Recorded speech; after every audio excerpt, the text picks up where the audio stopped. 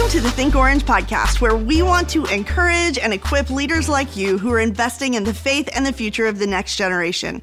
I'm your host, Crystal. And listen, here in the Orange offices, we are counting down the weeks to this year's Orange Conference. And trust me, things are busy here. But in the hustle and the bustle, you can always kind of hear somebody in the hallway saying, hey, do you remember that time at Orange Conference? Or wait, were you here when this happened on stage? It's like we all have different favorite moments. And for this special episode of the podcast, we thought we'd share a few favorite moments with you.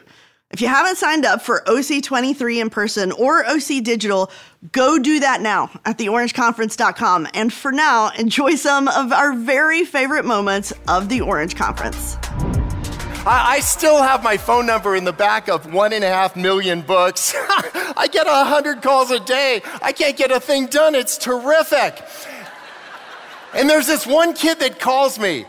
I must be from Mississippi because he calls me up. He just cusses at me. I'm a lawyer. I thought I knew all the cuss words. Evidently, there's new ones. And we've never gotten to what he's mad about. I have him in a caller ID under vulgar kid because when he calls, I know I'm going to get an earful. But I finish every conversation with him the same way. I let him know I will always take your call. I mean, you guys, I'm not trying to be right anymore. I'm trying to be Jesus. And if we're going to love everybody always, then it means you're going to take a hit every once in a while. Following Jesus means living a life of being constantly misunderstood. And then it's always getting clarification. And I'm learning a lot about that. We went around the world with all this money from this book and just started schools, which cracks me up because my worst subject in school was school. But it turns out I'm okay at starting them. And we've got one in Iraq. And I woke up in the morning a couple trips there ago, and I woke up and I couldn't see out of my right eye. I was like, oh, shoot. I could have stared at the sun. And I went to 7 more countries before I got back to the eye doctor. Like a dummy. He said, you are the stupidest smart guy I've ever met before. And they've done 5 operations on this thing. I thought the last time they were going to put in ESPN, But before every operation, I asked the doctor the same thing. How much am I going to be able to see and when? And you know what, you guys? He won't tell me. He keeps saying the same thing. Bob, you're gonna see more. And I think that's the message of the gospel of Christ to you and me. That we don't know how it's gonna turn out in our families. We don't know how, this like the thing that happened here, this little retina, this thing that's that tiny, like pops off and then now you can't see anything. But the promise is that you're gonna see more. And you'll see more hope in people the more you're looking for it. I decided I wanted a 1971 Volkswagen bus. I hadn't seen one in 20 years. As soon as I decided I wanted a 1971 Volkswagen bus, every third car is a 1971 Volkswagen. The same thing has happened to you. Look for Christ in people. Don't see who they were. These people, I've spent my whole life avoiding the people Jesus spent his whole life engaging. And that's just got to change in me. I want to love everybody always. I want to start reaching out to the people that creep me out a little bit. And I'm trying to understand where they're coming from. I want to see more. And when we start doing that, we'll start seeing more in our marriage. You'll start seeing more in a pastor that's above you that you just don't get. Just see more. Well, our next favorite moment is a legendary one, because if you had closed your eyes during this moment, you would have thought that Christopher Walken, Arnold Schwarzenegger, and Morgan Freeman were all literally on the stage reading you your favorite children's books. Coming in at number 9, here's our friend, Brian Baskell. I thought it would be fun for us to revisit some of my favorite children's stories from the elementary and preschool phase. And we're going to do it by playing the It's Just a Phase Celebrity Challenge. They just told me I was reading children's books. That's what we told you, yes. Okay, so here's what I'm going to do. I am going to give you, Brian, a children's book. This is Goodnight Moon by Margaret Wise Brown. And you are going to read it in the style of a famous celebrity, of which I will draw from this basket. Okay, so Goodnight Moon as Arnold Schwarzenegger. Whenever you're ready. Good night, room.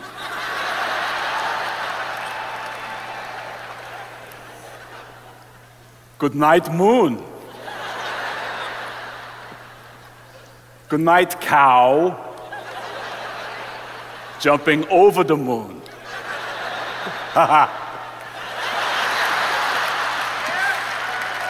It's great, they love it. Listen to me very carefully. Good night, light, and the red balloon. Good night, bears.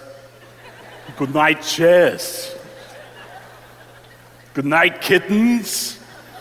And good night, mittens. Arnold Schwarzenegger, everyone. That was great. I would say that was kind of an easy one. Yeah. That's kind of an easy one. We're going to do this next one. If you give a mouse a cookie. There you are, sir. And let's see. Reading this one is Christopher Walken. Christopher Walken.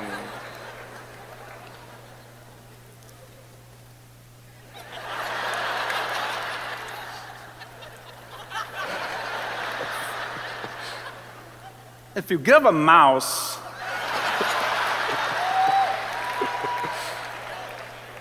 a cookie,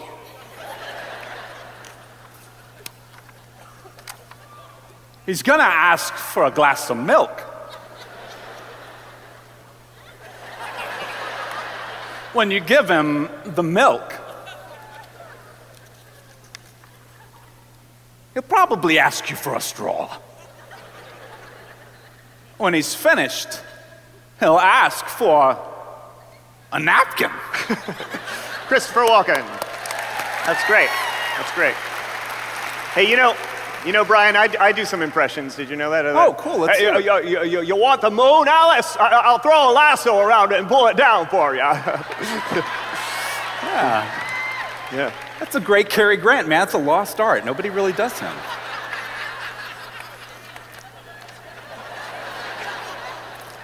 Next book, Everyone Poops. It's true.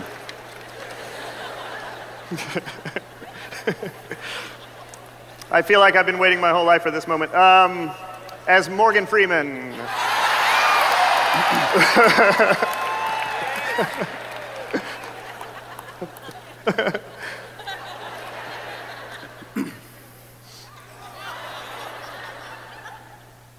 An elephant makes a big poop.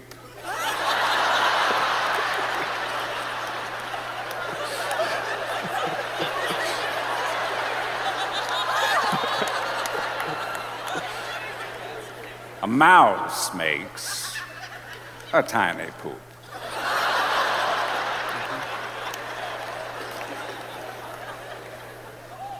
A one-hump camel makes a one-hump poop. And a two-hump camel makes a two-hump poop.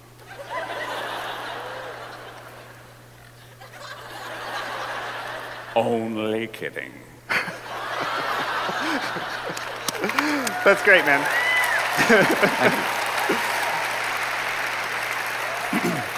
You know, this is too easy for you, so what we're going to do now, this is a lightning round, okay? This is Green Eggs and Ham by Dr. Seuss, very famous book, everyone knows it, there you go. I'm going to let you can start reading the book, all right, and I will just start naming celebrities, okay? And then you just go rapid fire through them. You think you can handle it? Well, let's do it. All right, let's okay, do it. you start as Jack Nicholson, go.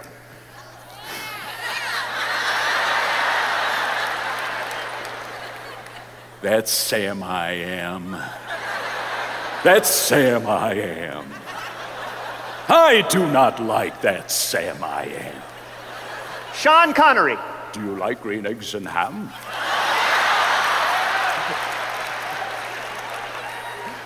I do not like green eggs and ham. I do not like them, Sam, I am. William Shatner. Would you like them here or there? Jeff Foxworthy. I would not like them here or there. I would not like them anywhere. Ronald Reagan.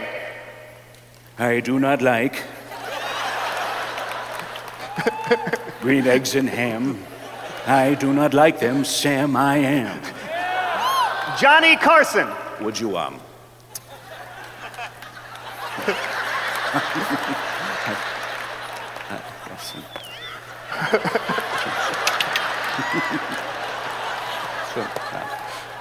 would you like them in a house, or would you like them with a mouse? Michael Caine. I do not like them in a house. I do not like them with a mouse. George W. Bush. I do not like them here or there. Barack Obama. I do not like them anywhere. Pee Wee Herman. I do not like green eggs and ham. Yoda. Like them, I do not, Sam, I Brian Baskel, everybody.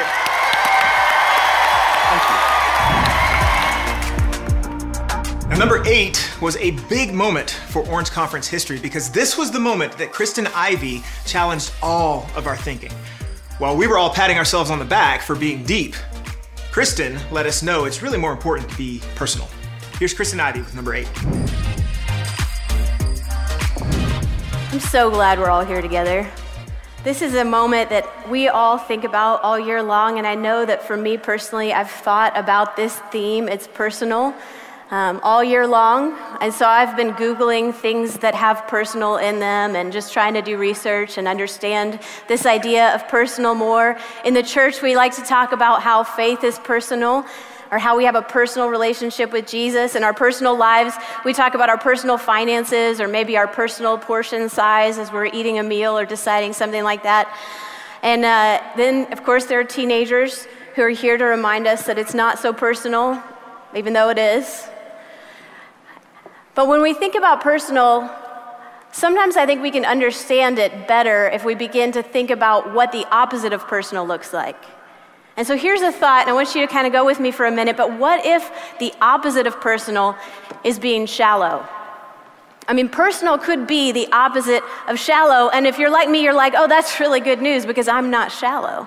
I mean, like, he's a little shallow, but I mean, I'm not shallow, so that's good news, right? We're already personal, we're doing pretty good, but the truth is, I follow a lot of you on Instagram. Yeah, and right, I mean, we have to kind of slide that dirty laundry pile off to the side and throw a little Vasco filter on it so it makes the perfect square image. It's a little shallow. And some of you out there, you're like, that's why I'm not on Instagram. It's so shallow.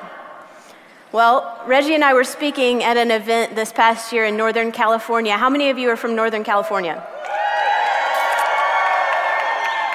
That's great. You guys are going to get this conversation because I was speaking to some leaders like you, and they started talking about the characteristic differences between Northern California and Southern California. Some of you guys are here from Southern California. Let's hear you again. Yeah? So the gist of the conversation was that they called you shallow. They were kind of explaining over the course of the conversation how those people from Southern California, you know, they're fashionable and tan and good looking and, you know, they kind of have these amazing Instagram filters going on and, you know, so they were going through the conversations kind of bouncing back and forth between Northern California and Southern California until this one astute leader just made the comment, yeah, in Southern California they're so shallow they judge you on your appearance. Here in Northern California we only judge you on your academic achievements. Now that I have fully offended everybody here from California, can we just all agree that we can all be a little bit shallow sometimes? I mean, isn't that just kind of in us to occasionally be just a little bit shallow? Sometimes we're like, I see you over there with your tanning bed membership, and we're over here taking a photo of a book because we like the cover and the title, but we know we're never going to really read it all the way through. We just think it's going to make us look good. I mean, there's just this thing. What I love about the comment that leader said that day is that it pointed to our tendency to correct the shallowness we see in somebody else by applying a different kind of shallow mask to ourselves. In the church, we like to say that we're not shallow, we're something else. You guys know what it is. It's the opposite of shallow. It's the really obvious opposite of shallow. And we use the word all the time in the church, and you guys know what it is. The opposite of shallow, it's not Bradley Cooper and Lady Gaga. I have been singing that song in my head all day long. But you know what it is. Just say it for me. We're not shallow, we are. That's right, we're deep here in the church. We go so deep. We are deep in the number of scriptures that we've underlined in our Bible at home. We're deep in how weathered that Bible really looks because it's so well loved. I mean, we're deep in the amount of Israelite history that we can name by heart. We're deep in our ability to explain to you the different 3 kinds of love that are in the New Testament. You do know the difference between eros and agape. I mean, if you think about it, I'm just making a guess here, and I could be way off base, but I think the number of people in this room who have tattoos that are in a dead language, that the percent's probably pretty high, like above norm. And I love me a dead language, I promise, I really do. There's some powerful stuff in there. But maybe that's not what makes us deeper. I mean, as an introvert, sometimes I like to be alone in my car singing a worship song where nobody else can hear me. And I can have a moment to myself, and it feels good. But the fact that I know all the lyrics to that worship song isn't what makes me deeper. It just means that I'm smarter about our own subculture that we've got going here in the church. That's not what makes us deeper. And what if we just all decided for a minute that instead of being deeper the way that we usually define it, the opposite of being shallow could be for us to just decide we're going to be more personal? I mean, isn't that a clearer alternative? Think about this. If you think about the difference between shallow and personal, shallow is fast, but personal takes time. Shallow is dismissive, personal is interested. Shallow is safe, but personal is risky. Shallow is familiar, but personal is unpredictable. Shallow costs money, and personal costs me. When we become leaders that get personal, we're going to be really uncomfortable. But you guys already know this. You work with kids and teenagers, so you experience this on a regular basis as a volunteer. It's kind of been my life. If you get into ministry, you've got to get comfortable with being uncomfortable, or your ministry is going to always stay a little bit shallow. Because there's going to be kids who are going to make life choices that don't line up with your values. But if you can't hear the real sins and life choices of kids, then the forgiveness that you offer is pretty shallow. There are going to be families that you get to know that are going through all kinds of mess and all kinds of pain and all kinds of heartache, and you might be tempted to try to fix it before you feel it, but if there's pain that we can't really feel as church leaders, then the hope that we offer is shallow.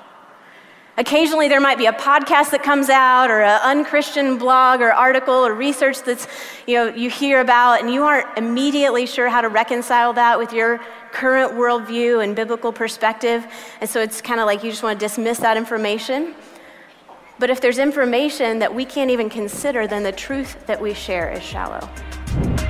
Thanks so much for joining us as we get to know the voices of OC23. And if you like this episode, we would also love for you to leave us a review on Apple Podcasts. And don't forget to check out all the workshops and get your tickets for Orange Conference 23 at theorangeconference.com. We'll see you next time on the Think Orange podcast.